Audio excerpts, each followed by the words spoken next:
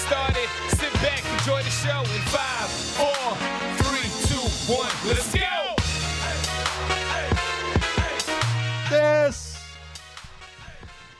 Tim and Sid for Wednesday, January 14th. I'm Tim McAuliffe. He's Sid Sixero, and we are live on TV and radio.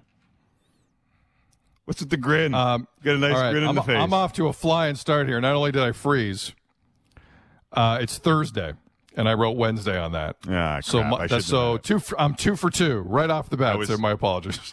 I turned into, first off, you can't turn into the anchor man and blame it on you. That's completely on me.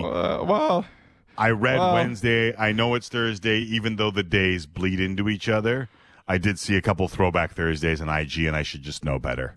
Well, these things happen. Sorry about that. And it's fair. We're all going through, meltdown number 45 along the way here. So if you happen to go through them live on national TV, it's okay. It's fine. Stop it. Hockey Central will hit the air at 6:30 p.m. Eastern ahead of the Capitals and Sabres, which you can see on Sportsnet and Sportsnet 360. You can listen to our final 30 minutes, which will feature Brian Burke on Sportsnet 590 The Fan. And you can also stream us on the Sportsnet app. So there are other ways, even though we are not on TV for the final hour, to get us in the final hour. And the Sportsnet app and Sportsnet Now are wonderful ways to do that. We got Berkey. Might want to join us. Might have some things to say. We've also got Kenny the Jet Smith coming up. Can I ask you a question before we get... Did Berkey have the third best hair or the third worst hair on the panel last night? What are you doing? Never mind. Okay, move on. 15. We're about to burn through 15 straight minutes if we start on this discussion. You know that. What are you doing right now? I'll say this before we move on. Hold on. Before you move on, because you opened the door, I will say this. BX's lid, number one. Because even it was taunting the other lids because that one curl sometimes would come down. And then it wasn't there because you could tell he ran his hands through his hair in a break or something, or someone from wardrobe or makeup came in. Pissed me off. BX, hands down, had the best hair. Merrick's hair, which is a little longer than normal, was pretty damn good. I'm going to say Merrick had the second best hair last night. Look at BX. Look at this guy. Are you kidding me? The hair's grow. You can see the hair grow during the show. Kevin Bieksa. Merrick's hair was good. He's so good. You know, let right? me just say that he pisses me off. I heard you. He pisses me off, too. Merrick's lid, solid, because that's the longest I've seen Merrick's lid in a long time. Burke's coming up later in the show, so I ain't saying nothing about him.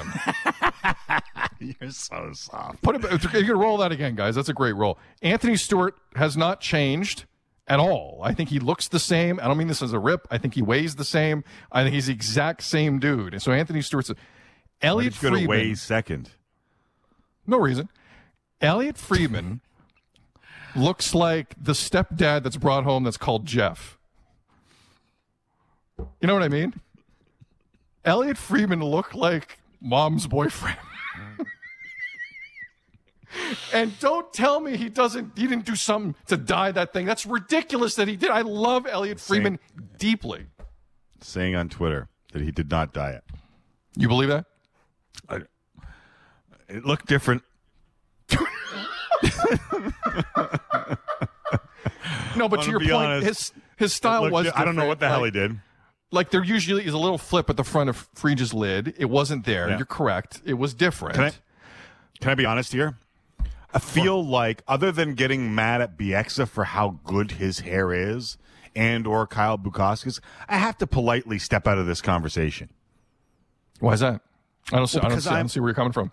I can criticize people for a full head of hair because I'm remarkably jealous and a waste of hair, but I'll do neither to Friedge. Berkey's got it's like a trademark. That helmet is a trademark. You can't really change it. That's his thing. If you think about it, really, he did have the best lid.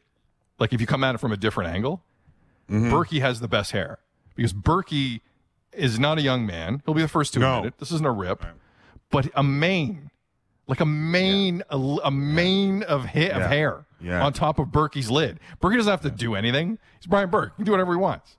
Just looks good. So that garners all our respect. But wait a second. You never played in the NBA before. Wait a second. You never played in the NBA, but you know full well what Kyrie's doing is unprofessional. Like, you don't have to play in the NBA to comment on that, right? You know that, and I know that. So why can't you comment on hair?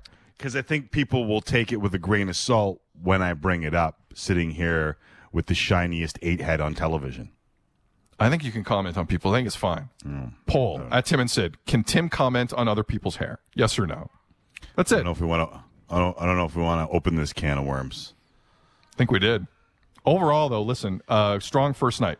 Strong for. Oh, hold on. Let's go through the rest of the show. Sorry, we didn't go through the rest of the show. Good, Kenny the Jet Smith. show. Yes. Brian Burke, as Tim said. Also, George St. Pierre. Not only one of the greatest MMA fighters of all time. Speaking of hair. You're in for a surprise if you haven't been on social media today. George looks a little different. He'll be joining us later in the show in the second hour. We're gonna talk. He has an initiative with Budweiser. We'll talk about that, but also obviously his future. He's 39. Tim and I will get into what's next for George because there's always a George St. Pierre rumor. He last fought in 2017. There's always a rumor. Well, Khabib got brought up today. Khabib Nurmagomedov. Not only with us, but earlier in the day, Stephen Brunt talked to Dana White. Dana's in Abu Dhabi getting ready for some cards. So Khabib and George were brought up today. They're in the ether. And I won't divulge anymore, but if you're an MMA fan, if you're a GSP fan, you're going to want to see and hear this later. So that's how I'll leave it. If you're any sort of fight fan, you're going to want to hear this. George St. Pierre, a little later on. This is a jam-packed show, so let's get to it, starting with opening night in the National Hockey League, Sydney, and it did not disappoint. Listen, I love hockey. I grew up in a hockey family, but I'm not the hockey is always great no matter what guy. I'm going to be honest. Last night lived up to the hype that we gave it yesterday. I know it didn't turn out the way that the folks in Edmonton and Montreal may have wanted, but if you were a neutral, man, this was a lot of fun. A season unlike any other with an all-Canadian division. Montreal and Toronto. The iconic rivalry game on. Breakaway pass for Tatar scores! 2-goal Montreal lead. Wayne Simmons dropped his glove. Newcomer coming back and saying, okay, our bench needs a spark. Drouin looking for Petrie. Burke gave it up, scores! Jimmy Vesey has his first Maple Leaf goal. The game is tied. And these two teams will play for a bonus point tonight. Away goes Tavares. Got Riley with them. Morgan Riley, game winner. Welcome to the North Division. What a way to start. It doesn't get much better than this. The Vancouver Canucks and the Edmonton Oilers. Here we go. Tanner Pearson with a chance in close, and they score! Niels Höglander, it's time to hand out the sweets. That is his first NHL goal. Pettersson who finds Besser, and he's in. Besser with the shot, and he scores! Second of the night. The regular season is going to have that playoff-type atmosphere. 10 times they're going to play each other. It's going to get real good. Just the first of 10 between them both. Leafs beat the Habs 5-4 in OT. Canucks beat the Oilers 5-3. What did you think of night number 1 in the North Division and the National Hockey League? Man, it's I know it's the common take today, so forgive me if I sound a little repetitive, but the fact that we're going to get 56 more games of this with those 4 teams last night and the other teams that haven't got going yet, I know Winnipeg and Calgary get going and the Sens get going tomorrow against the Leafs. It just, as you were watching it, to me, I just got more and more excited at how much more we're going to see of this. And this is truly one of the most special seasons you're ever going to see. I know it's under duress. I know it's under incredible circumstances. But to get this, I think, is the small gift that hockey fans deserve across this country. And it was just tremendous to see. It was the familiarity of just even the music between the whistles, Tim. Like something that simple. I kind of really liked, right? I really enjoyed it. And just to, and not just the little moments, but the bigger moments in having Joey Moss and John Muckler remembered last night at Rogers Place before that game as well. And big picture, I don't have a lot of takes other than I like it a lot. And I can't wait to have more of it tonight. What? You don't like it? I like it a lot. Sorry, that's what I meant to say. Yeah, I like it a lot. What's that reference? Hold on. It's That's like Dumb and 40 Dumber. years old. That's Dumb and Dumber, right, no? yeah, Dumb I and like it Dumber. a lot. Who hasn't seen Dumb and Dumber? I saw Dumb and Dumber 2. That was a mistake. I was on a plane. That was a mistake. But it was just great, Tim. Your thoughts on opening night before we kind of dive into these games individually. What'd you make of it? I thought the same. I'm going to be honest with you. It felt good. Listen, I know there's a state of emergency in Ontario, and there are a lot of other bigger things, many other fish for us to fry as a society, but to be able to turn that on last night and just kind of get lost in it was amazing. So I would just echo what you thought. So let's jump into these games. We'll start with the early one. William Nylander, 3 points, 2 goals. Josh Anderson looked pretty good in his Habs debut. He had 2 goals. And then Johnny Tavares sets up Morgan Rielly. Overtime winner for the Toronto Maple Leafs. When all was said and done on game 1, what was your biggest takeaway? I think my biggest takeaway is, and Sheldon Keefe kind of went down this road after the game with the Leafs specifically, and you can bring this to the Habs as well. Defensively, I don't know how we can look at these teams until at least like 8 to 10 games in. Like I feel icky trying, because my knee-jerk reaction to the Leafs is, well, congratulations, you won another game playing a style that will get you nothing in May. Congratulations. But that's ridiculous. No preseason. First game of the year. Like, I don't feel right doing that. As much as I've done it in the past, and still may do it this season. I don't feel like I can do that now. So that's my first thing. Secondly, and I know, listen, Wayne Simmons went out there and did his thing, and every guy in the room that was asked about it afterwards, Tim, said basically it changed the game. And it was good to see on the Leafs side that happen, because they really, for 5 years, have had, I shouldn't say 5, maybe less than that, have had no one who even wants to go down this road. And even when you got a guy like Wayne Simmons going down this road, you still have an episode late in the game where Ben Sherratt and Shea Weber are using Matthews' lower back as target practice on cross-checks. Like, there's still an element of people taking liberties with the Leafs, and like Wayne Simmons is going to have to do some work here, and some other guys are going to have to join him. Because there's still an element of we don't respect the Leafs, and we'll just hammer away at Austin Matthews because no one's going to do anything about it. So they're going to have to get that mentality out of the opposition's head. I just thought it was an entertaining hockey game. I don't know what to draw individually from each game. Josh Anderson looked great. He's going to fit into this rivalry fine. Are you on the Willie Nylander hype train already, Timmy? Because that obviously took off from the station pretty quick. Well, let's be honest here. The William Nylander hype train started last year. Yeah, true. Like, this was my beef when the William Nylander trade him right bleeping now, as if he's on Slapshot, was at its height. It was that usually young players get better with age. Not all of them, but usually young players get better with age. And if you look at his numbers last year, what was it, 31 total in a shortened season? It's pretty nice. And you saw what he's able to do even from the periphery. The problem is when you have too many periphery players, you start getting pissed off at those periphery players. But this is hockey. And you're going to have a little bit of everything to get by. And what the Leafs had was a lot of the same. And that's what pissed off their fan base, but it was irrational. Because William Nylander is a good hockey player. And I think you saw that last year, and he's off to the good start. What does that mean? I don't know. But it means that he's a good young hockey player who can score 31 goals in a shortened season. I thought, and the other part of this is, and listen, I'm not professing to be some sort of hockey rocket surgeon here, but the John Tavares setup, the John Tavares game is so understated that people don't appreciate exactly what he does on the ice. And I thought that was in full evidence on the game winner. And the subtlety of, listen, you're going down on a 2-on-1 and a 3-on-3 overtime. I know that there's a lot of open space, but if you watch Tavares on that 2-on-1 with Morgan Rielly, he has this subtle little move to sell Carey Price, because Carey Price is one of the best goaltenders on planet Earth. And not only does he sell the subtle move, but the little sauce over, like the defenseman played it near perfectly. And Tavares' little sauce over to Rielly after the sell to get Carey Price to have to commit. It was just understated brilliance, and I think that's a great way to describe John Tavares' game. And as I was watching that, I was thinking in my head, I've thought of that. I know players are taught to do that, and about 10 of them can pull it off. And I know it was open net goal, and if you don't watch it closely, you don't see the subtleties. But, man, did I love what Tavares did on that goal. And the only reason Tavares had a chance to do that is Philippe Deneau had maybe the worst breakaway I've ever seen in my life at the other end. And Morgan Riley, to his credit, he brought it up after the game. Riley got kind of caught on the pinch, which will happen 3-on-3. It's fine.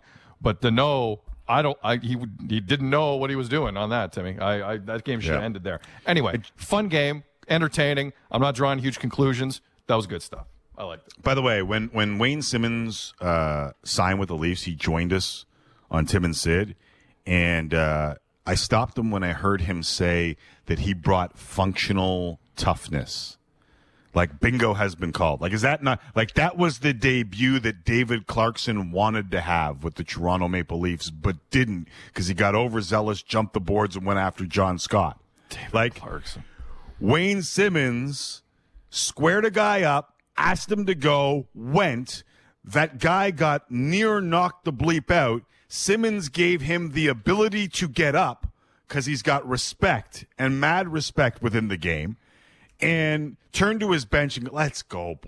Listen, the 2 power play goals the Leafs got after it also helped, and the 2 power plays that they got after it 3 also penalties helped. called total. Yeah, the 3 penalties called total had a lot to do with that too. Absolutely. But Simmons doing what he did, I thought, man, when I stopped him at functional toughness, is that not the epitome of what he was talking about, functional toughness? For sure. And I guarantee you he made episode 1 of the Amazon Prime series. For those who haven't heard, the Leafs and Amazon Prime, they're shooting a documentary, All or Nothing.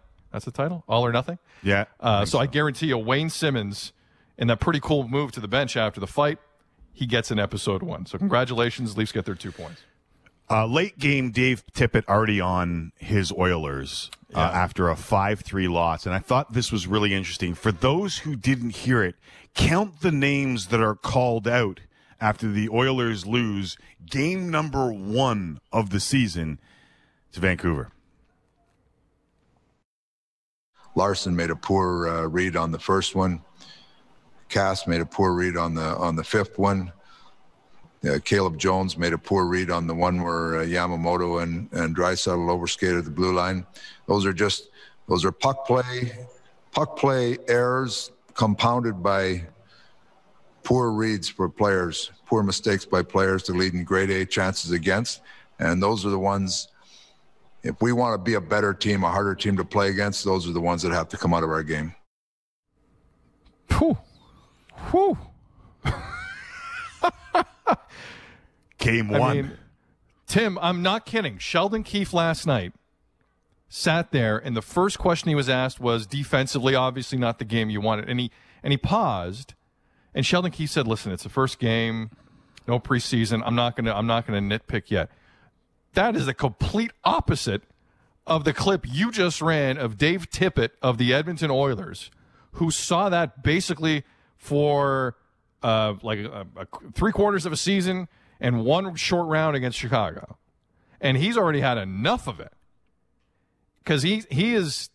It's just so interesting how both those coaches, whose teams have that Achilles heel, and it's a big one, like how they reacted to it. I found it. Who overreacted and who underreacted more, in your opinion, Keefe or Tippett?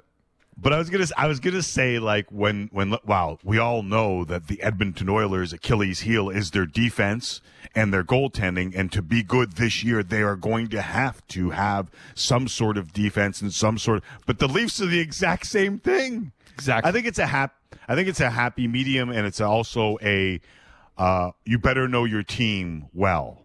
And I think what you got there from both coaches was them knowing their team.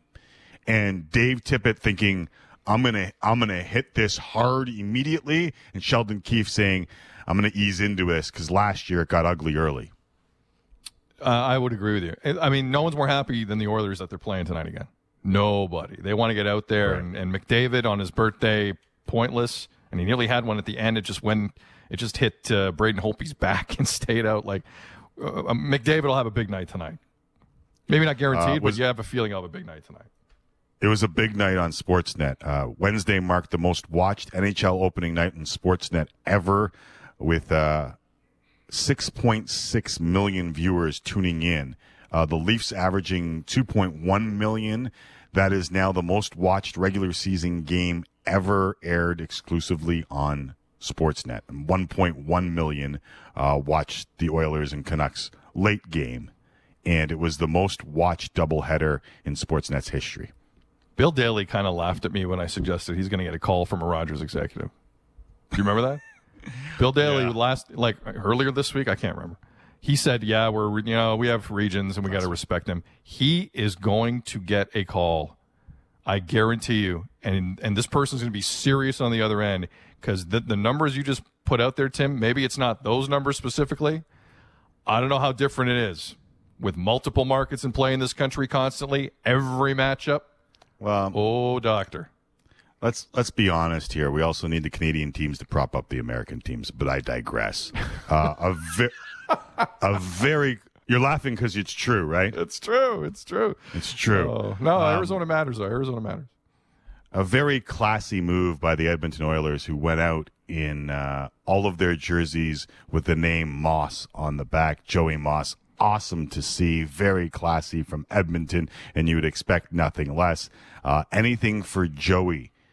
The documentary about Joey Moss will play 8:30 p.m. Eastern on Sportsnet 1 ahead of the Canucks and Oilers. So that's 6:30 local in Edmonton. Anything for Joey, Sportsnet 1 ahead of the Oilers, going right back out there against the Canucks. And we'll see. This is going to be this year, Sid, where everyone gets the chance to go right back at the same team, right? Correct. And in a weird way, Winnipeg gets that shot tonight against Calgary as well. They've had to wait to get this other shot at the Calgary Flames. Mark Scheifele has had to wait to get this shot at the Calgary Flames. Tim, of all the rivalries in this country, in this North Division, the Scotia North Division, underplayed. The heat on that is going to be intense. That's on Sportsnet West regionally tonight. That is going to be something to watch. I'm not saying it's going to be insane, but Paul Maurice did nothing to temper expectations when that injury happened, and I think there's some long memories there. The most underplayed rivalry in this country is Flames and Jets, considering what happened in last year's playoffs. I am right there with you. We've got some sort of word on Kyrie Irving, and did the Houston Rockets give the Brooklyn Nets not only the East, but the favorite to win the NBA title? Kenny the Jet Smith is going to join us next. Sixero makes a face, not necessarily agreeing with me. Brian Burke in about an hour from now. And if you're a fight fan, if you are a Georges St. Pierre fan, because I don't think when George hit his height, there are people coming from every corner of Canada to watch MMA. You're going to want to watch at 6 p.m. Eastern time when he joins us. But coming up next, it is Kenny the Jet Smith. We'll have this conversation that Sid gave me the evil eye on. Next, right here on Tim and Sid, Sportsnet Radio and TV.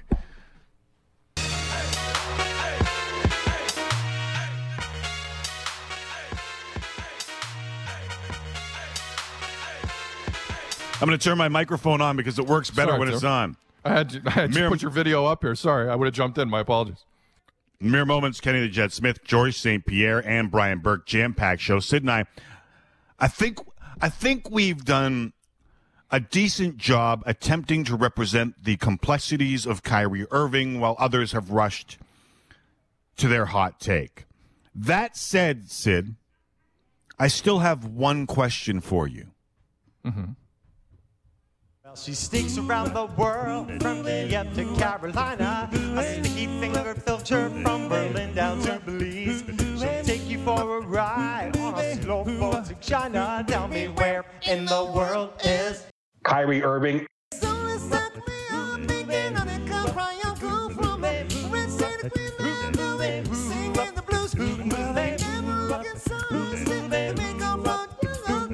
Where in the world is Kyrie Irving? Watch your back.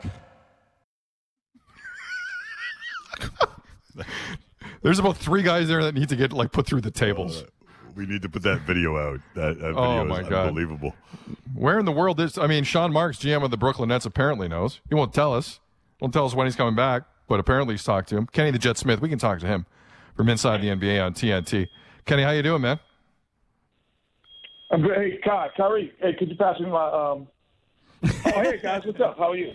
You've known where he is the whole time, haven't you, Kenny? Man. Yep, he's you. Just hanging out with you. The whole time. Kenny, if you had a teammate that just kind of left, and obviously it would depend on the reason, but with this level of secrecy on it, what would your reaction be? Honestly, I'd be concerned because, we all know, no matter what happens in your life, you know when the NBA season starts, you know when it ends. You know what your job is. And to not be available during the time of your job, knowing that you have all year to do everything else, and, they didn't go to the bubble. I don't think he went to the bubble. He did went to the bubble, but he didn't go. So I would be concerned that this is something really serious because, we're playing in December. There's nothing else that is going to happen. Nothing. No vacations. There's nothing. We're all in. Family, friends, associates, business partners, agents. They all know where you are during the NBA season. So I'd be concerned, honestly. There's two sides. Right. And there's two sides to what Sean Marks said, who is the GM of the Nets, and he said that Kyrie's absence was absolutely a factor, or at least Woj is reporting that Kyrie's absence was absolutely a factor in the Nets deciding to go ahead with the trade. And on the other side, there is he's going to be happy to come back. My concern is with his teammates and his coaches. Once you get past that concern, Kenny, is there an explanation needed? And as I said earlier, listen, we give the complexity of Kyrie Irving enough time here on this show. We understand that he's an intelligent dude and he's trying to do a lot of things right now. But do the rest of his teammates, are they owed an explanation? And his coach, 10 games into his career? He will give that. Yeah. He's got to give that. I mean, he's coming back to a team that he's, left. So I'm pretty sure he's going to give his teammates, if he hasn't already, an explanation about why he is and what he's doing. Because they all feel, I think at there's certain points in everyone's life where we feel this is bigger than basketball. And I'd rather be doing this than doing what I'm doing. You know what I mean? Even though I'm getting paid handsomely. So we all have felt that at some point in our careers, our lives. So you're not feeling different from us, so we really would like to hear the explanation. You know what I mean? So I'm sure he has to give it because every player in the locker room has a moment where they feel like he's felt. Kenny the Jet Smith of Inside the NBA on TNT here on Tim and Sid. Kenny, but have we again, not knowing all the details, to be fair, but let's say he comes back. Let's say there's a COVID related suspension. He'll come back in 10 days. Is there not already a fracture there between the Harden, Durant, Kyrie thing if Kyrie does show up again? Kevin Durant, the look on Kevin Durant's face post-game last night on the regional broadcast when asked about Harden, I have never seen him smile. He won MVPs in the finals. He won championships. I've rarely seen him smile the way he did when somebody post-game brought up James Harden. And he said he wasn't going to comment until the trade was official, but he was grinning from ear to ear. Do you not think already in that trifecta there's going to be an issue if Durant's lost some trust here immediately with number 11? No, I just think that he has trust in James Harden. The guy's been the MVP of the league. As great as Kyrie has been, he's not the MVP of the league. You know what I mean? So this guy's been the MVP of the league that's coming to your team. I don't know that there's not many other two guys who've won the league MVP playing on the same team at the same time in such a short span. Like, so that's where that grin. I would grin. I'd be like, it would have nothing to do with Kyrie. It would just be like, are you kidding me? You give me the guy who 2 years ago won the MVP, and I'm coming back, and I won the MVP the year before? Like, and I still have – oh, no, it's a wrap. Like, that's how I would be thinking. So I think that we might be sometimes you can overthink what the Kyrie has to do with the other, but I don't know where the fracture would come from. The only fracture will be the reasoning. Like, so whenever that comes out, I think we all will be able to read into, and that's our job, is to read into situations. You know, okay, I get it. That's not going to make them fracture because, wow, that was really serious. And we didn't know that. Or that was like, wait a minute. That wasn't serious enough to miss that many games and, you know, be in that mindset. Most people wouldn't have done that, and those guys have probably felt the same way. That could fracture. So we have to really wait. If they ever explain it. Now, if they never explain it, then they're just going to leave it open.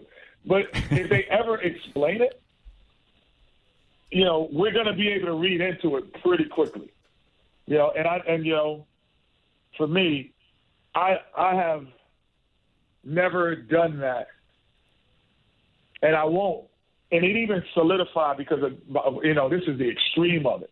A really good friend of mine was Chadwick Boseman, and he never told anyone, never told any of us what he was going through. Never. Absolutely never. He went through, did Black Panther, did movies, never said anything. And we were like, and then people were online were like, oh my God, this guy's losing his mind, he's losing weight. And then we find out. So we got to wait. I've learned to wait because of that. Good lesson. Good lesson. Perspective is oftentimes expensive. In the middle of all that, Kenny the Jet Smith, who is joining us, said that's a wrap. Referring to Kevin Durant's idea of adding James Harden. I said before the break, and I got a little bit of an evil eye from my co-host, and growing up in New York, you may have met a few Italian guys who told you about the evil eye, Kenny the Jet Smith, but that evil eye was, I don't know if they're the favorites to win the NBA title. They might be the favorites to win the East. Where do you think James Harden puts this group? Well, it gives them the favor to win the East because as good as they were before James was there, they weren't big enough to dominate the positions all the time. They were skilled enough. Kyrie's skilled enough to dominate his position, you know, but he is not always big enough to dominate his position. So, like Jordan was always skilled enough, but then he was big enough too. You know, like that. You know what? I'm not shooting the ball well, but I'm just bigger than you. I'm faster than you. I'm more athletic than you. Like Durant. Durant says, some nights I might not be shooting it the way I want to shoot it, but I'm 7 feet and I handle the ball. I'm big enough and strong enough to get by. Now with James Harden, he's that other guy. Some nights when James isn't shooting the ball well, he's like, no, I'm just bigger and stronger than you. I'm going to get to the rim and get to the line. Like, I'm better than – it doesn't matter. I'm just bigger and stronger. So, to me, the greatest players in the world has that attribute. James has that attribute that, you know, now added to Brooklyn that it wasn't there only with Durant. It was only there with Durant. Kenny the Jet Smith here on Tim and Sid. How much of a bleep you was it, Kenny, for Harden not to go to where Daryl Morey is in Philly? Like, I can't help but look at that situation and think to myself, they were never trading him to Philly. The Houston Rockets were never going to trade him to the guy who left. Man. That's funny. It was in my mind, there was only two places he was going, ever. Me too. Like from the door. I don't know if we ever talked about it. I was like, he's either going to Brooklyn or he's going to Philly. He's not going anywhere else. And I was like, because this stage in your career and the way James plays, they're the only two teams that understand him, like, that will allow him to do that. And now he's got, either I'm going to have a guy up top or a guy on the bottom. I got D'Antoni on the bottom. I got Murray up top. I'm going to those two places if I was James Harden. I was like, I need someone who understands my game so when I go there, I can get the keys to the city. Because if I'm playing with, like you're playing with Kyrie, but Mike D'Antoni knows how you play. So he's not going to just be like, okay, you can't handle the ball like you did in Houston. He's going to be like, no. When we were in Houston, this worked. Like for this dude here, make sure it's a match. See, get this guy in the ball in this position right here, and he's gonna score every time. Like that is the value that Mike D'Antoni brings to Steve Nash. Like is incredible. Like the same way Morey could have went. No, Doc, listen. This is what Mike ran. And this is when this guy's at his best. You got to put the ball here in his hand. I don't care who's on the floor. And to me, those are the only two places that I would have gone. I'm just saying it was personal. All I'm saying, Kenny, is I think it was personal. I think all that stuff we were reading yesterday, oh, yeah, Ben Simmons is on the block. Ben Simmons, blah, blah, and all of a sudden, boom, 8 first-rounders going the other way from Brooklyn. I just had a feeling they were playing Philly off Brooklyn the entire time. They were never just going to hand Harden to the guy who took off. You don't think it was real? I don't think it was real because Simmons was the better deal. Simmons made the more sense. Why didn't that happen, right? Like, that made more sense. Well, we don't know if that's the real deal. Fair enough. Just talking to general managers, like some of them I really know, and some of them I kind of know. And the ones I really know, we're like, Kenny, no, we never offered that. Like, if they offered that to us, we would have taken it. There's no way, man. But it's like trading cards after a while. Like, you were going to give me Cliff Livingston for Michael Jordan. Like, and I didn't take it. Like, come on. Like, like no. Like, some of these things are over-exaggerated because it makes the team who didn't get this great player still look good. Like, hey, we offered Ben Simmons. Maybe they didn't. Or maybe they didn't offer enough picks with Ben. You know what I'm saying? Right. So, but I have to look good, and this is what I've learned. Most general managers have to look good when they're not part of the deal. Like, why weren't you part of that deal? Because as an owner, I'm walking in and be like, wait, we didn't get him? How did they get him? We've run out of time, so I'm going to need a yes or a no on this, and I know it's really hard, but is Daryl Morey hit hard by this because of the timing of when Philadelphia wanted their process to end? Like, for me, it could be I got to get someone on the horn and make a deal here. And I know that there's a lot of people in Toronto thinking Kyle Lowry. Did this put a ton of pressure on Daryl Morey to make a move to match? Is that a yes or a no? I think that we've seen that these trades have said there's a lot of teams out there that don't think they're good enough. That's it. That's what this blockbuster deal proved to me. So anyone's up for trade. Obviously anyone's available. And, obviously Kyle being a Philly guy, there's an association, but, would Masai risk that right now? We don't know. Yeah. But he is a Philly guy. That he is. On the race. He's a Philly guy. Never a dull moment in this league, Kenny. We appreciate the time, as always. Say hi to Kyrie for us. I know he's there. Say hi for us. Yeah. And we'll talk soon. He's ironing my shirt. He's getting ready for the night. He's ironing my shirt. Tell him to get off the PS5. He's been on there enough. Tell him to get off the PS5. Iron my shirt, man. Take care, man. Take care. All right. There's Kenny the Jet Smith. Still to come, George St. Pierre, Brian Burke, and Raptors Hornets. Raptors favored by 9. We'll try and explain why next, right here. Tim and Sid, Sportsnet 590 The Fan, Sportsnet Television.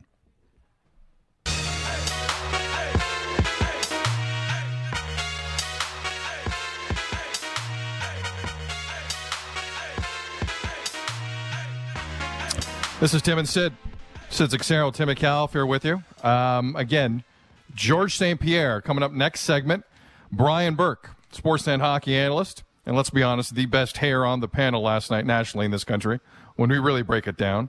And him coming on has nothing to do with me saying that. I feel that from the bottom of my heart, deep inside my loins. Couple of updates, Timmy, as the Toronto Raptors prepare to take on the Charlotte Hornets this evening. The personal reasons tag on why a player isn't playing is could mean, as we kind of just talked about with Kenny the Jet Smith, could mean absolutely anything.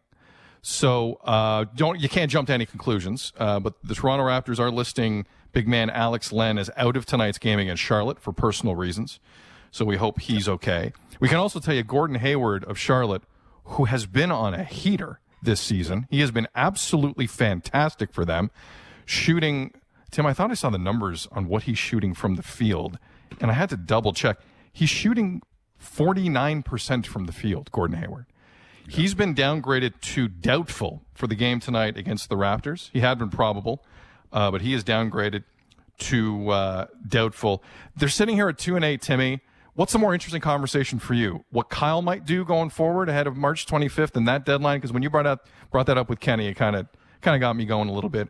Or is there still time? Is there still runway here for the Raptors to kind of lean on the small lineup more and Chris Boucher and maybe get some wins where maybe they were losing a few previously? Well, I think the two are intertwined.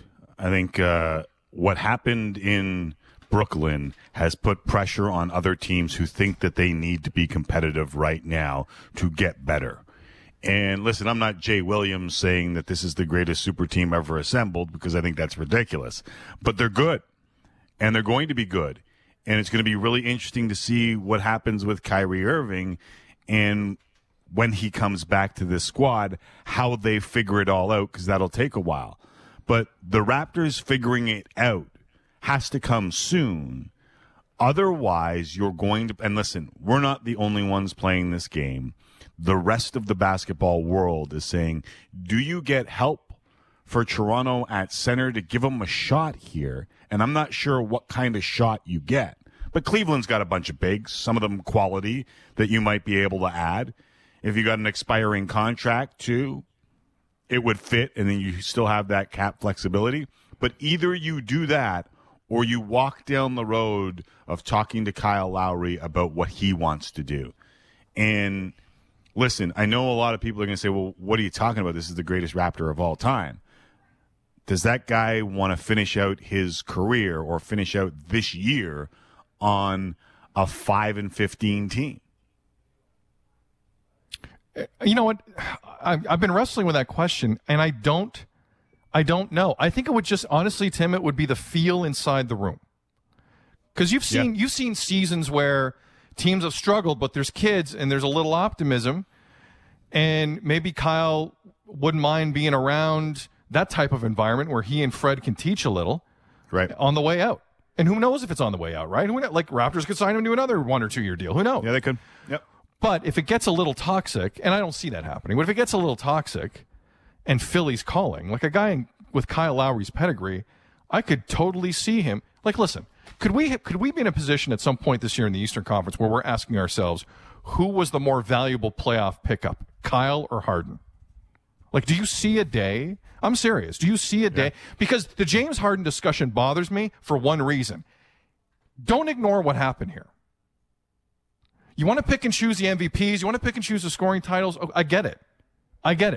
To ignore this, the seconds at the buffet and the quitting and saying your team is broken and can't be fixed, and when DeMarcus Cousins gets really mad at you because that guy's mad at everything, you know you got a problem.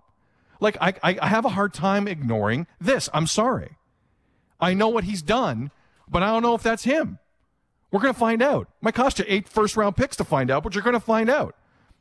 And if you're asking me if I'd like a Kyle Lowry in Philly to round out a group over James Harden now, some people might think I'm nuts, but I might lean on 7. I might lean on 7 in that discussion. The 2-8 Raptors at home, air quotations, to the 6-6 Hornets. What does this world come to in 2021? I don't even recognize you anymore. It's the start of a 5-game, air quotation, homestand for the Toronto Raptors. Coming up, we asked George St. Pierre if he's heard about a fight with Khabib Nurmagomedov. We'll do that next, right here on Tim and Sid, Sportsnet Radio and TV. For Tim and Sid. Time for Tim and Sid. Time for Tim and Sid. Time for Tim and Sid. Oh, yeah. It's time for real sports talk with Tim McAuliffe and Sid Seixeiro. Thank you very much, Sheepdog. Sid Seixeiro, Tim McAuliffe. This is Tim and Sid's second hour. We appreciate you joining us today, whether it's visually or through pod or live on radio. We always appreciate you. Coming up at 6:30 Eastern at the bottom, Hockey Central is going to take over. They're going to get you set for Caps and Sabres. Caps look really, really interesting as this 56-game NHL season begins. Tim and I will be audio only for the final half hour. You can catch us on Sportsnet 590 The Fan and on the Sportsnet app. Brian Burke will be joining us in that final half hour. We'll get his take on the Leaf game last night. Was Dave Tippett a little over the top in his criticism defensively of the Oilers yesterday? And what will Connor McDavid and company do in take two this evening against Vancouver, plus little Flames and Jets? There's a lot of hockey going on. So, again, that's coming up a little later on here on Tim and Sid. Our next guest is so big you know him by three letters. GSP. And you're going to want to stick around for this one. We discuss a potential comeback to the Octagon at length. We're also going to talk about, Sydney, his latest initiative, a partnership with Budweiser where he's a part of Team Zero, a commitment to setting bold goals and making smart choices for the new year to help them make the most out of 2021. You can get more info at jointeamzero.com. We are now joined by the native of Saint Isidore, Quebec. Mm-hmm. He is not only one of the greatest fighters in MMA history, he is one of the greatest fighters in the history of combat sports.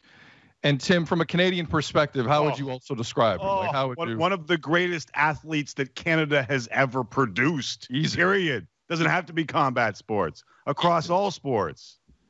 And on top of all that, he's got hair, and he's freaking me out. Because this is not the George St. Pierre I have known in the past. We got a lot to talk about. The one and only George St. Pierre here on Tim and Sid. It is always a great time to have GSP. Good to be on the show, guys. It's great to talk to you. We have a lot to get to. You got a relationship with Budweiser Team Zero here. You're an ambassador. We'll get to that in a second. It's a pretty cool idea, actually. And we'll get to your future, so to speak. The hair. The hair on top of your head. I'm trying to move past it, George.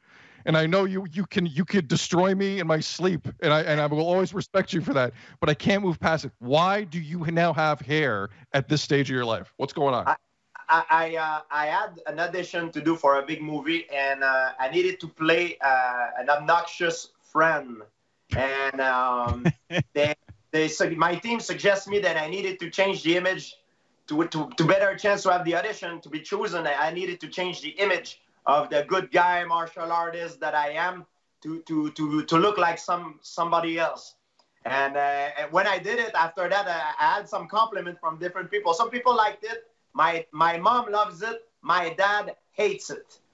So it depends, you know. So I decided to keep it a little bit longer. I'm not gonna lie. Among the two, like I when I see hair, I think obnoxious friend too. George, I'm not gonna lie. Hey, George, but thumbs up for the hair club, you and me right now. Thumbs up. Thumbs up, George. Feels good. Feels good. Kind of interesting for a beer company to be supporting a dry month. So this campaign is about a bunch of things, and I know that Team Zero is also about setting goals and making smart choices. That doesn't seem to be tough for a guy like you. I mean, at 39 or 4 years younger than my co-host, you look like you could be on the cover of a fitness magazine. Like, how in the good name of Andre Rasico have you continued to be able to make these great choices and stay in such great shape? Yeah, we did a campaign with Bud Zero, but I always train. And people who know me know that I don't drink often, but when I do drink, I drink a lot.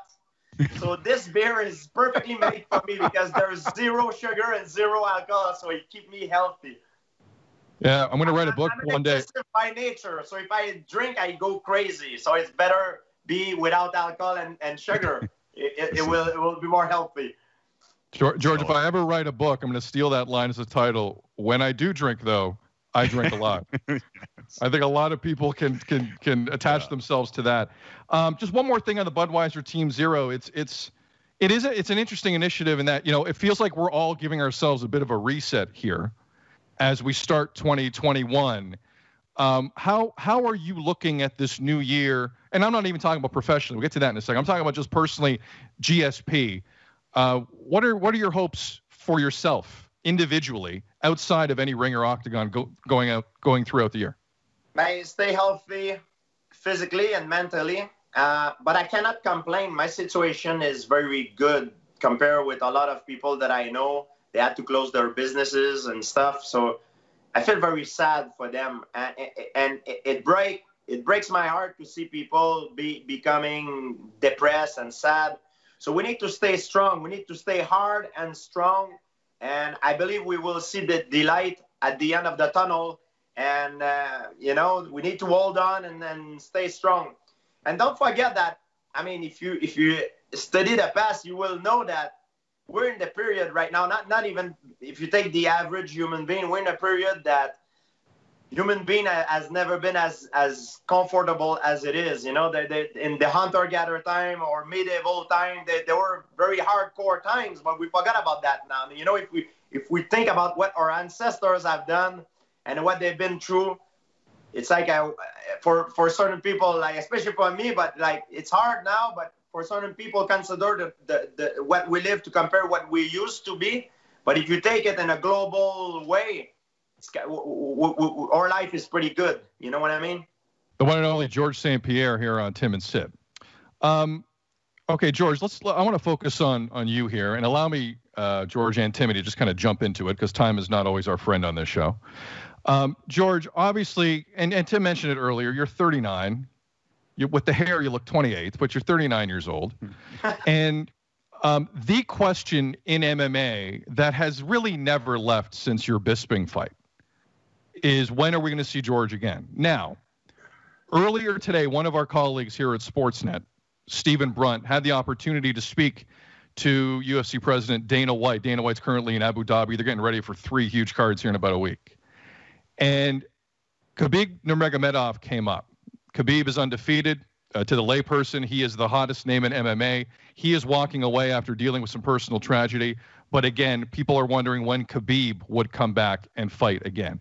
George, we're going to run a clip for you here. Stephen Brunt is going to ask Dana about Khabib and his future, and your name came up. We're going to play the clip now. We'll talk about it on the... Oh, here it is. We'll talk about it on the other side. I'm not April Fool. I don't believe you. Wow. No one's fooling you here. Run it.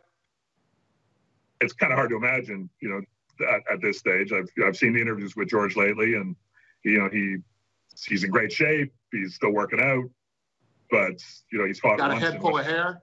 Yeah, got a head full of hair, but it's fought once in 8 years, I think it is now. Is there any way that if that was what would get Khabib back, is there any chance that fight could get made? If tomorrow night he tells me I'll come back and the only fight I'll do is George St. Pierre, it looks like I got to get to work. So we'll see. Again, that was the one and only Stephen Brunt of Sportsnet talking to Dana White earlier today. I'm going to assume that is the first time George St. Pierre has heard that clip. George, your initial reaction to that is what? When was that clip? It must be today. I never heard of it. Hours ago. It's fresh. Yeah. Man, I don't know. The thing is, in business, when you make an offer to someone, the offer need to be taken at the moment. If I make you an offer to buy a car, hey, I'm going to give you $5K or $10K to buy your car. It's right now. If you refuse the offer, you cannot wait 1 year or 2 years, then say, hey, the car finally that you wanted to buy, I'm going to leave it for $5K to you. Times have passed, and me, I couldn't wait for that opportunity to come. So at one point, I lost hope, so I had to move on in my life. So I'm not sure about it. I will have to think about it. So you're saying it was about a year ago that opportunity was in front of you. That's what you're saying. there's a lot of things to consider. Is it 155? Is it like, you know what I mean? For sure. Could you even train for a fight like that?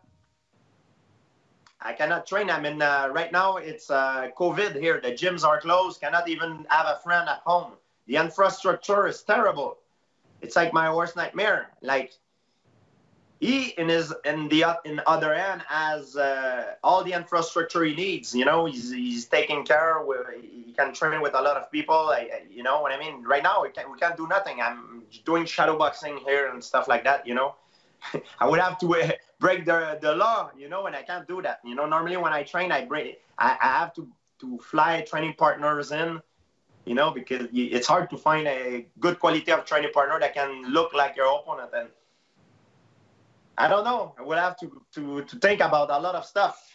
So it's the first time I received the news, and it's not good to make a decision, an emotional decision. When I train, I feel very confident. So I'm like, yeah, bring it on. But when I'm home like this, relax, I'm thinking about it I'm more cautious, and I'm thinking about the pros and cons of everything. So I will have to analyze it because my situation has changed since 2 years ago. Does it excite you to hear something like that, though? It freaking excites me, man. But I don't want to. Do it, George. Do it. Do it, George. Do it. Wait for the situation to get. Listen, man. I've seen you at the Bell Center with that crowd. I know you want a crowd. You don't want to do this Apex stuff. You don't want to go to Abu Dhabi in front of nobody. I know what you've experienced. You've been at Skydome, for God's sakes. You sold it out. You want I could tell you're semi-interested. It's not the right time. But later on this year, hypothetically, George St. Pierre, if it were a 175 catch weight or something like that, because you're right, the weight is important. You walk around. What do you walk around at right now? What's your weight right now? I wake up in the morning, I'm 183. Okay, you're 180. I remember when you used to walk around at like 200. Khabib is bigger than me. So the only thing is he's a better weight cutter than I am, probably. And I'm young, I'm older than he is. So, and that plays too. You know what I mean? You need to know the terrain. It's one of the principle of the art of war. And I need to know if I fight in a place where he knows the terrain and I don't, it's an advantage for him. Right now, it's an advantage for him. I don't have the infrastructure to train, and he does. So you need to be compromised on both sides. That makes the fight even. So the fighting, it's very complicated. I know a lot of people are very more, oh yeah. It's not only a fight game. In this game, if you want to live long and make a career out of it, you need to play chess, you know? So I just received the news, so I need to think about it. Chess, not checkers. But We it get it. doesn't mean that you will ask me to fight. It does not mean. That's not what he says. So we still speculate and we don't know. I did not receive any phone calls yet. And Dana's good at that. We all understand that. And both Sid and I. I'm playing with he knows, they're smart guys, you know?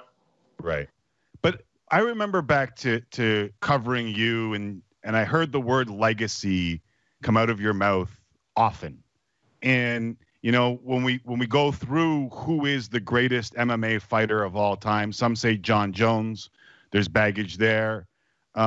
If you beat Khabib, I don't think anyone could argue that you are the greatest of all time. Does that motivate you?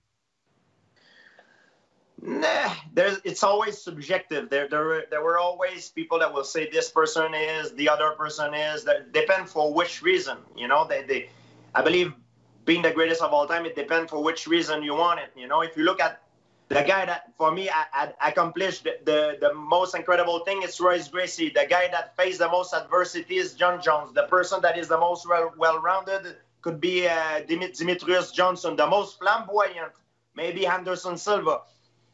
It depends, you know. It's a subjective thing, you know. And then being the greatest of all time, being the baddest man on the planet does not exist. There will always be someone who got your number, or someone who will beat you at any given moment. You know, you wink, you blink, you make a mistake, boom, the whole thing falls. Like you know what I mean? So it's just a fugazi, you know what I mean? But as a person, as a competitor, I love to compete for that fugazi for sure. So George, I want to clarify a couple things. One, I get the impression you were offered Khabib a year and a half to 2 years ago. Is that accurate? Never been offered, and we tried to make the fight happen 2 years ago, and it failed. UFC told us that they were not interested. They had other plan for Khabib, and before Khabib took his retirement, I was not offered Khabib, but like everybody else, I was doing the French broadcast, and I thought he would call me out and it would pressure the UFC to finally accept and organize a fight, you know. But still, doesn't mean I would have taken it. I would have to be in a catch weight where I want it, in a situation. Now the COVID, everything, I'm gonna have to think about if it comes up. I will have to think about it. But if I do accept it, it's because I'm gonna win, and I'm going there for the win, for the legacy, for the big thing. That excites me. Because you know this guy. Good for everybody. It needs to be good for Khabib. It needs to be good for me. It needs to be good for the UFC and the fan. Because you know this guy thinks he's a better wrestler than you. You know that, right? It's okay. He can think what he wants. It's a mixed martial art fight. You know what I mean? Were you offered the John Jones fight at all over the last year to 18 months? John Jones. Yes. John Jones is a different weight class. He's going to fight in a heavyweight division. But I'm saying at 205, even at a 205-ish fight, that was never a possibility. Maybe. You? No, he's competing at light heavyweight. I'm competing in welterweight and middleweight. And now we talk about Khabib, who's light. You know what I mean? It's a different weight class. Okay, so it's just the fan in me just running amok, thinking of George St. Pierre matchups for you. I'll pull back. Go ahead. When you see competing with people of different weight class, sometimes when you make allusion to this sort of competition, is a competition for legacy, so to speak. It's not really a competition directly into a fight. It's a competition of legacy. Like that's what it is. Like Demetrius Johnson, John Jones, Anderson Silva, you know what I mean? All these guys, Fedor Emelianenko, Henry Cejudo, Dominic Cruz, all these guys, you know, and there's Jose Aldo, Conor McGregor for a lot of people, you know. Khabib Nurmagomedov is one of them as well, you know. We're all competing. To the eyes of all the fans, some pick some more than others.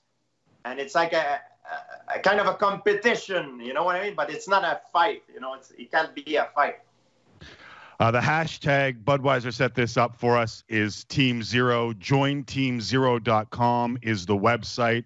As Sid said off the top of this, George, still one of the greatest athletes this country has ever produced. Fight or no fight, it is awesome to catch up with you. Thank you very much for doing this. Thank you, guys. Take good care. Stay healthy. George, the tweet's already rolling in as we're talking to George St. Pierre. We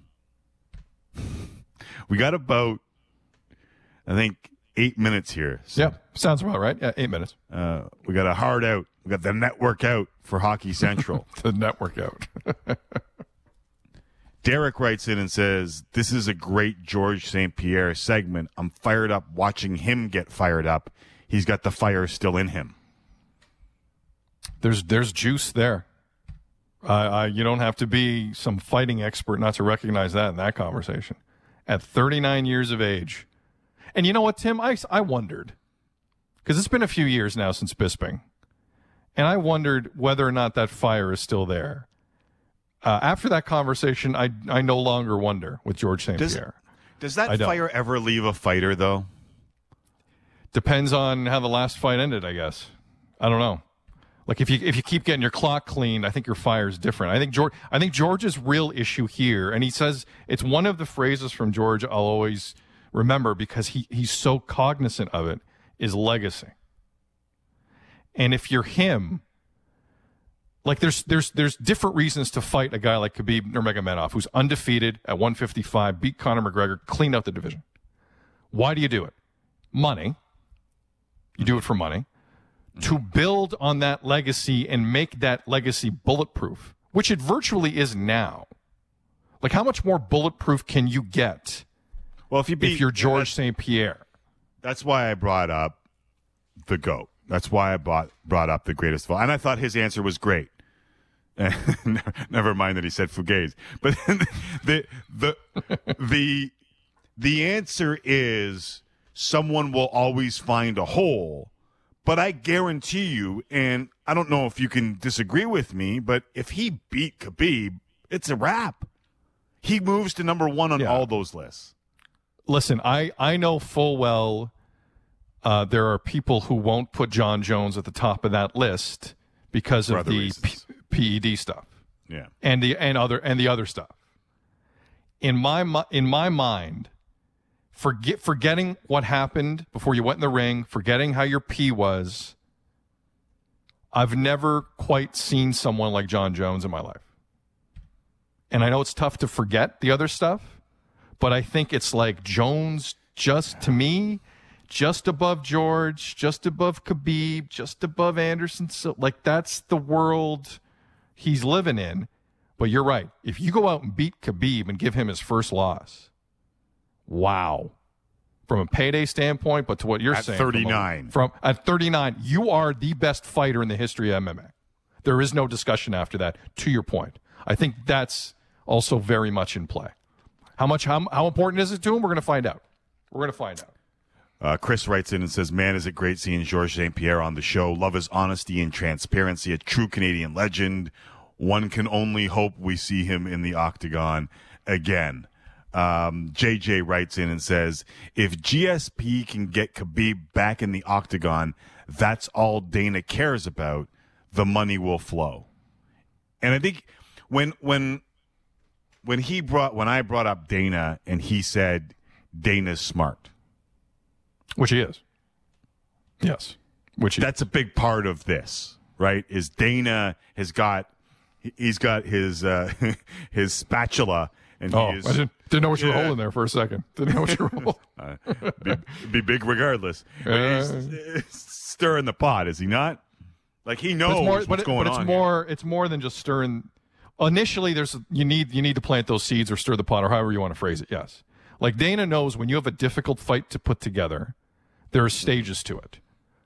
And quite frankly, social media and guys that you and I know, like Ariel Helwani and some great journalists in that sport, if there's stuff that starts to get out there, it can really turn a fighter into the direction where Dana business-wise wants him or her to go.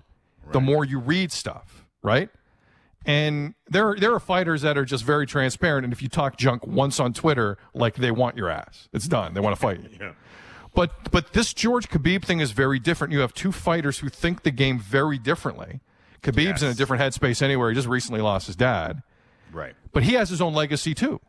Like, I can make the argument to you, why does Khabib have to fight too? What the hell else does he have to prove?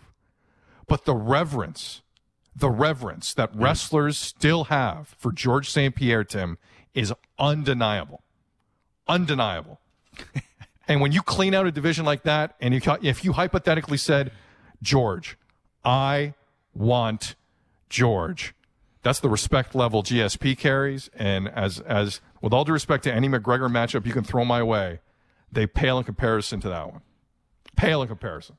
I chuckled because when you asked, you threw in there, he thinks he's a better wrestler than you.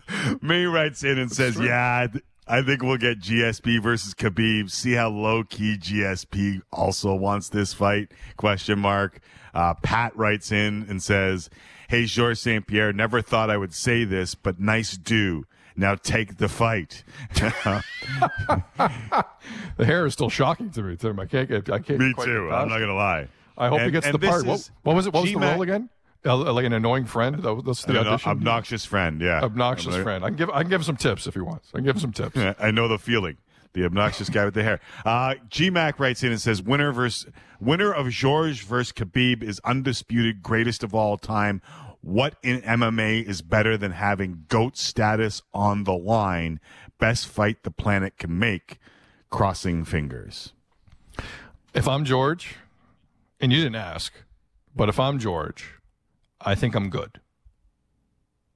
That's a risky fight. Like, think about it. And he was doing it like on air with us during the conversation. He's literally processing while we're going through it. Risk reward.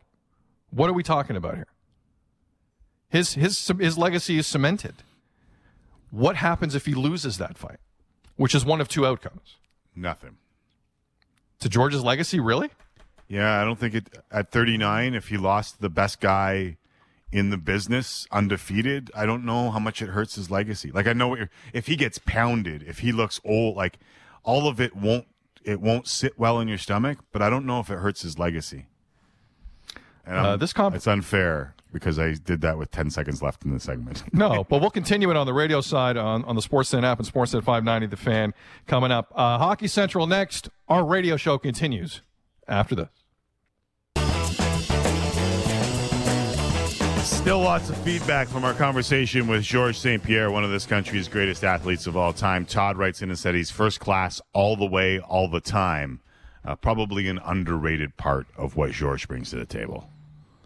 And I don't want to tell tales out of school, but to go to that point, not only was he like right on time for the conversation, which is hit and miss, but he had set an alarm in his phone to be on time for said conversation he was already on time for. Yes. Like, I know it doesn't sound like a lot, but like he can big time us. Like, he's 5 minutes late. Who cares? It's Georges St-Pierre. But that's not how George has ever been. And Tim, I've dealt with him for like 15 years. He's never been like that. He's been one of the most professional guys ever. And I hope nothing but the best for him going forward, whatever he decides. We'll get to a bunch more of your tweets, so keep them coming. At Tim and Sid. Our next guest is waiting patiently, so we won't make him wait. Brian Burke joins us now. Burke, are you much? I mean, I know you love your truculence. Are you much of a combat sports guy, boxing, MMA? Yes. Would you be into Georges St-Pierre with the legacy that he has going back into the octagon at 39 or 40? Well, I'd worry about his health, that's all. I saw him in a title fight in Montreal when I was running the Leafs right afterwards. I remember talking to Mark Bergevin. He got me into their special private lounge there, but we had great seats. A buddy of mine worked for the UFC, worked for me with the Ducks. And I was like in the third row. Excuse me. So it was like amazing. And he got dropped. I'm trying to think of the fighter he fought. He got dropped with a roundhouse kick in the third round and came back. He was totally out of it for a few minutes, but fought his way back in and won the fight. And then he was at the Calgary Stampede probably 3-4 years ago. I play in a celebrity poker tournament there every year. They brought him in as a celebrity. I thought I was enough of a draw, but they brought him in. And I got to meet him. He's a little wee guy. He's a tiny guy. But he's wide. But he is wide. And you're looking at a guy who's 6 inches shorter than you or 8 inches shorter than you, who could kill you in about 12 seconds. He was very gracious. Emasculating. He was charming. He was. Some of those celebrities show up and they kind of go at it kind of half-assed, and he was shaking everyone's hand and posing for selfies, and he could not have been more gracious. You just know when people have it, right, Berkey? Like, it is different. Yeah. You can't define it, but you know when you see it, right? Yep. Fantastic. So again, I remember too. I'll tell you another story. Go ahead. I went to Kandahar, and we were scheduled to leave Camp Mirage on a scheduled flight, and the Voodoos were there, the Quebec regiment, and the Vandus. Sorry, the Vandus, not the Voodoos, Vandus. And we were scheduled to leave, and General Natinchuk, the fight was just to come on, and we're totally time zones away, and all the French Canadian soldiers are like, General, we got to watch the fight. And General Natinchuk said, hold the plane. And we watched the fight, and then get on the Hercules, the C-120, to fly out of Camp Mirage. I'm not the biggest UFC fan out there, but I watched George fight in Montreal, and the atmosphere was unlike many things that I've seen in my life. And I've been to Super Bowls, I've been to a lot of things in my life, and the electricity in that building was like palpable. Yeah, he was an amazing entertainer, like great fighter, but you can be a great fighter and be boring. And he wasn't boring. He was exciting. He was interesting and great appeal to the fans and good guy. Like I say, I don't know him, but met him but saw him fight in a title fight and a fight that he easily could have lost, and he just willed his way to a victory. I was impressed. He and he didn't have many of those. Like, that was a rare night for you to be there. Like, he usually, it was kind of, the final was 5-0 normally if he had to go the distance. But I was there one night where he fought Josh Koscheck many years ago, and Koscheck was the best heel I've ever seen. He pissed off the entire city of Montreal, and like I've ever seen anyone do it. Because I think they had an Ultimate Fighter season leading up to it. And after the fight, George gets on the mic, and he says, he was just selling the fight. Don't kick his ass, guys. He's a good guy. Leave him alone. Like, he's literally telling the Bell Center to just back off. Such is the power of George in that city in that moment. It's just a lot of class moments with him. So I hope if he decides to jump back into this, it's for the right reasons. Definitely. Yeah, and in our jobs, you get to do some cool stuff and meet some cool people. He's on that list. Yeah, for sure. Without a doubt. For sure. Brian Burke joining us here on Tim and Sid.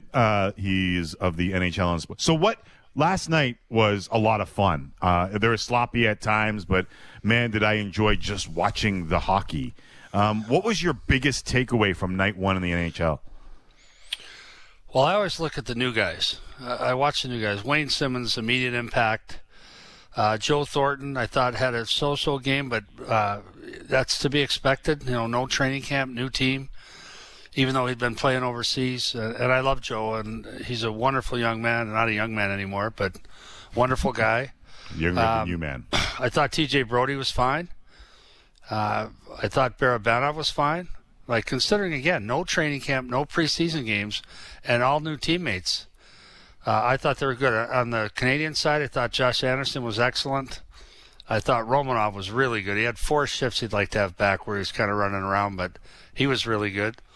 The Leafs refused to lose. They were down several times. It was an exciting game. It was fun to broadcast. Brian Burke here on Tim and Sid. What type of Nylander are we going to see, Berkey, in this 56 games or so? Well, last night, the first goal he scored, it was a face-off play, and he popped off the wall. The shot wasn't there, so he passed over and then got it back and wired it. Shot off his back foot, so you got no weight behind the shot. And it was a seeing eye shot. He didn't blow it by Carey Price. Carey Price never saw it, but still impressive. But the second goal, that's a goal on any goaltender who's ever played in the National Hockey League.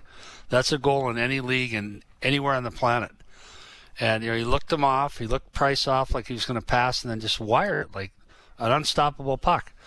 And a nice assist to boot. And then the rest of the game, so you're watching like a GM, like with a critical eye, you're hardly noticed the rest of the game, but 3 points, you can't argue with that. Hit 3 points.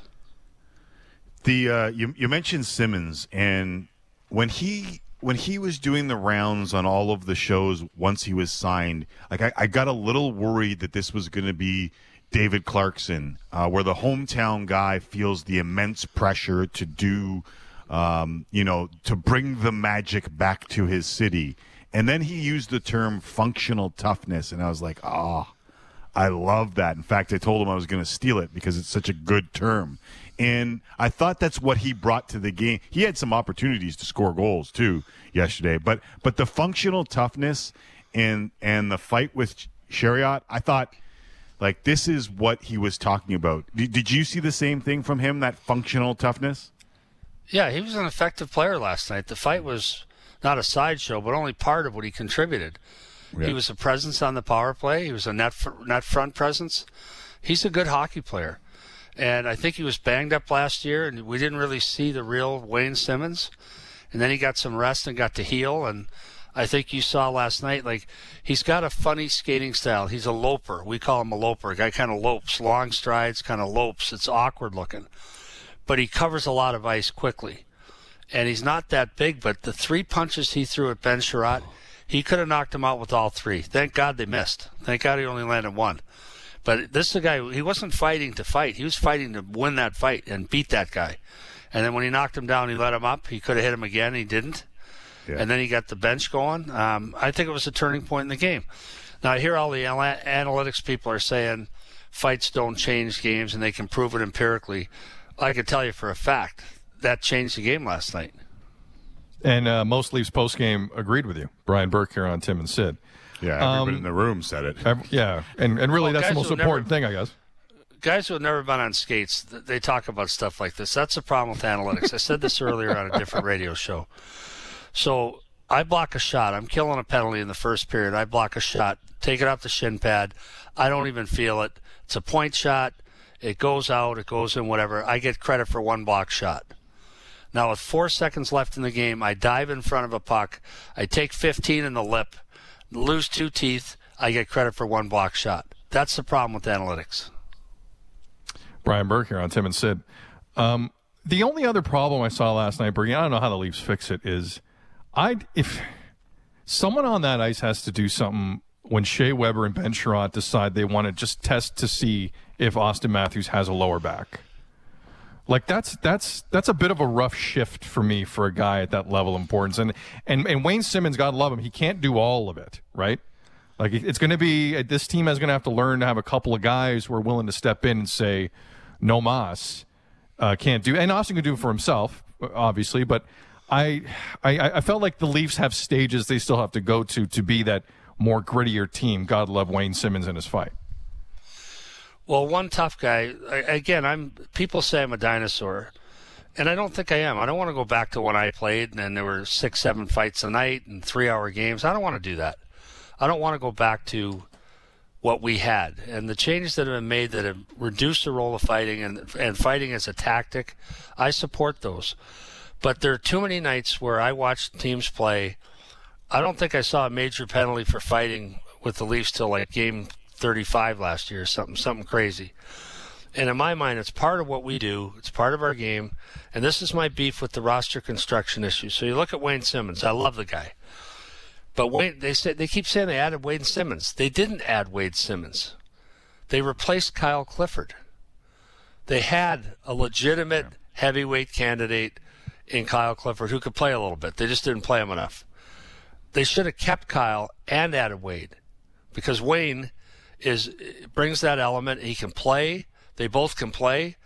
But having one guy that's tough in your lineup, that's not good enough if you're going to get faced with that. Now, last night, I don't think the first cross-check was a penalty. The second one was. And no one wants Austin Matthews fighting his own battles. You know, he breaks his hand in a fight, then we're all idiots, right? Correct. Someone's got to do that job for him. We don't want him policing his own space. Someone has to do that. And I don't think they have that guy on the team. They got Zach Hyman, who I love and tries, but no one's afraid of Zach Hyman. They're afraid of him on the forecheck and the other things he does well, but not in a fight. And I agree with you. Do you think Jeff Jackson went to Twitter basically said, listen, we got to protect our stars. The NFL protects the quarterbacks. Do you believe, you've worked in the Department of Player Safety, do you believe in that? Well, I respect Jeff Jackson. I think it's pretty early in the year at game one to start whining about officiating, but I think he had a point on the second cross-check. The second cross-check was unnecessary, should have been a penalty. But the first one, I think, is part of defending the crease. You want to go stand there, you're going to get cross-checked. If you don't want to get cross-checked, stand 3 feet away. You stand right in front of the goalie, guess what? You're saying to the defenseman, you've got to move me or the goalie won't see the puck. So to me, I will tell you this. I believe, and I was in charge of refereeing for 5 years. Now, when I say that, I was head of hockey operations. Brian Lewis was the real head of officials. But they reported to me. And I went to training camp with them. There are 2 sets of rules. The referees will say, no, we call it the same for everyone. The Stars already get a layer of protection that other players don't get. If I get hit from behind, it's probably not a penalty. Austin Matthews hits from behind, it's a penalty. So they already get a layer of protection. Jeff's right that they deserve a layer of protection, but I believe they already get that now. Like I remember when I was in Vancouver, we played Detroit in the playoffs. And I met with the team and I told them, I said, we're going to have to kill one more penalty a night than they are. No matter how the game is played, they're going to get the benefit of at least one call. We have to be prepared for that. And we didn't mind that because Detroit was an elite team, and we're a 100-point team. Once we're elite, we'll get that call. We got those calls in Anaheim. We got those breaks because we were an elite team. So you do get a break, and the elite players do get a break. I think Jeff's talking about a bigger break, which I wouldn't support. That's all about having the right people on the ice so that your stars don't get abused. That's why Josh Anderson got a 7-year deal of $5 million a year or whatever he got in Montreal, because he can fight. Brian Burke here on Tim and Sid. Berkey, it was very interesting to see the reactions of two head coaches last night in relation to similar types of defensive performances. Sheldon Keefe did not want to get into his team's defense last night. It was pretty obvious after the game. He said, one game, I'm not going to nitpick. Dave Tippett went on a sermon about things that did not go right in their own end. Now, I'm not saying either is wrong or either is right. I just find the contrast really interesting on night one with no preseason games or exhibition games. Whose reaction surprised you the most of Tippett and Keefe? Well, you got to know your room. You have to know what your room can take. Like if you've got a team that can take a verbal beating, you can pull that off. Like Columbus. Torts does it routinely because he knows his room. He knows he's talking to his players. He's not trying to stir up the crowd or the media. He's talking to his players. And I think Tip made the decision last night, I'm talking directly to my players. Not good enough. They got outworked last night. And it's when you lose because of skill, like I said this earlier too. When I was a GM, I could accept a loss. We played a good team. We lost. I could accept that as long as we played well. I worried about how we played rather than the result. Now, if I'm Sheldon Keefe last night, I don't like how we played 5-on-5. I thought Montreal was a better team 5-on-5. Then they got in penalty trouble. Leafs were good. Leafs took full opportunity of their advantages. They cashed in a 2-on-1 in overtime. Good for them. Well done. But if I'm looking at the tape today and I'm Sheldon Keefe, I'm like 5-on-5. I'm not sure we were good enough. And if I'm Claude Julien looking at the tape, I'm like, we weren't that bad. And high-scoring games in both of the first two games, you'll see more tonight. You're going to have some sloppy hockey where the goalies aren't sharp yet and the players aren't sharp yet system-wise because they had a 6-day training camp and no preseason games. So as we go forward, because players hate training camp, we've always been battling with the PA on what the proper length of training camp is. Let's all agree it's 14 days. 6 days isn't enough. And let's all agree we need a couple of preseason games. Because that's HRR too. That's money that's split between the owners and the players when they play preseason games. So let's play 6 and have camp go to 17 days. It puts revenue in, gives guys a chance to play. The big losers in this lack of preseason games, it wasn't just a lack of preparation. It's the young guys that get their chance in a preseason game and maybe impress someone and maybe get a regular season game or make the taxi squad. Nils Hoglander looked pretty good, though. I'll say that as a member of the Canucks. Boy. We got to go. It's always great catching up with you. Thanks, Berkey. Let's do this again soon, okay? Or next Thursday, as it were. Okay. Thanks, guys. Be well, man.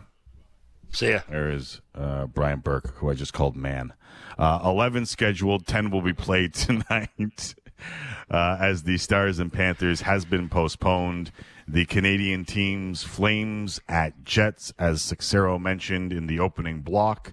That might be an understated rivalry. Tasty. When you think back to the way it ended last year for Mark Scheifele, and then the Jets, and then the Canucks and Oilers go back to back at 9 p.m. Eastern, 7 local. We're going to take a break, Tim. We have some massive coaching news from the National Football League coming your way. It's been rumored, but now it's done. And what does it mean for the league and maybe a kid like Trevor Lawrence? This is Tim and Sid, live on Sportsnet 590 The Fan and streaming online and podcast.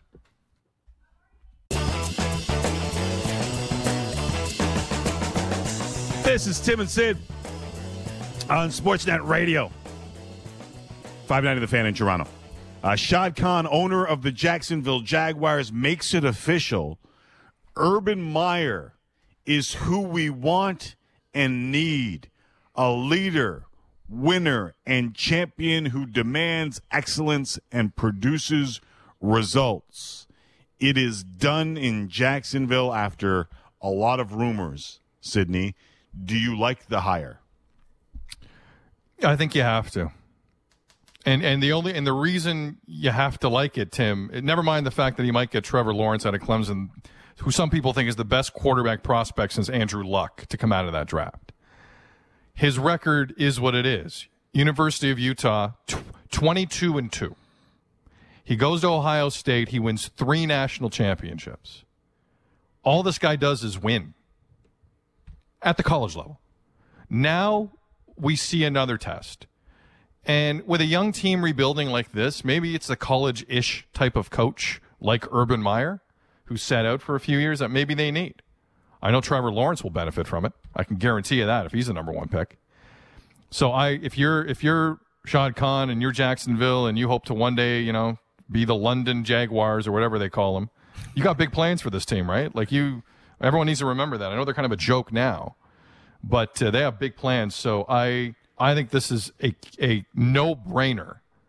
If you are an NFL, I'm usually wary of this kind of move, Tim, because we've seen a lot of flops try this.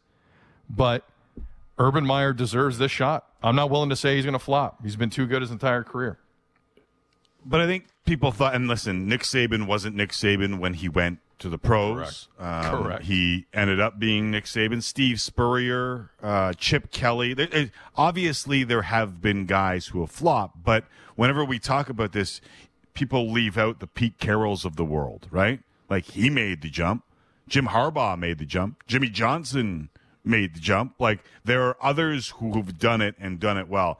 I think this is going to be really interesting, but I think underrated in all of this, Sid, is he's got the most cap space in the league. 11 draft picks, including 2 firsts, 2 seconds, and that first overall pick, which you and I both believe is Trevor Lawrence, even though Justin Fields may be Ohio State guy, Timmy. I don't know. Ohio State guy. I will see if blood is thicker than water on that. I don't know. And but it's probably going to be Lawrence. Yeah. And he's already got his running back. James Robinson looked like the real deal. Yeah, a lot of Poolies will back you up on that too. Hell of a year. Jacksonville, a lot of people think is like an armpit job. But when I just rattle off what they have going in, this is as good as you can get walking in to a spot in the NFL, because you're going to be given a little bit of leeway and you've got cap space. He will be given every opportunity to succeed, unlike some others who take that job because it's one of 32. No, completely agree. If you're Urban Meyer, you map it out like this. This is your scenario. All that cap space, the top pick coming, you have control of everything, and the bar's been set pretty low in that market for a while. So for Urban Meyer, it's great. So that's now 6 openings left in the NFL. I hope Robert Saleh of the 49ers, defensive coordinator, hopefully he gets one of them. I'm a big fan. The Jets seem to like him. We'll see where Doug Peterson lands, Timmy. There's still a lot of intrigue in this head coaching carousel, and we'll see how it plays out. So congratulations, Urban Meyer. Eric Bieniemy been hired yet? Never mind. No. I'll be quiet. But he's been interviewed, Tim. He's been interviewed. Mm-hmm. He's been interviewed. He has been interviewed. He has been interviewed. This was a fun one. I'm glad a lot of people got to see and hear GSP. If you missed it, check it out on our social pages. It was an interesting conversation. Will he fight Khabib? As for us, we got one more. It's Friday tomorrow, and we'll be here for it. Thanks for joining us, as always. Remember, kids, please, in these times, don't forget. Always wash your hands, man. Keep them clean. Washing your hands. Got to stay at home in Ontario now. Just wash your hands a lot.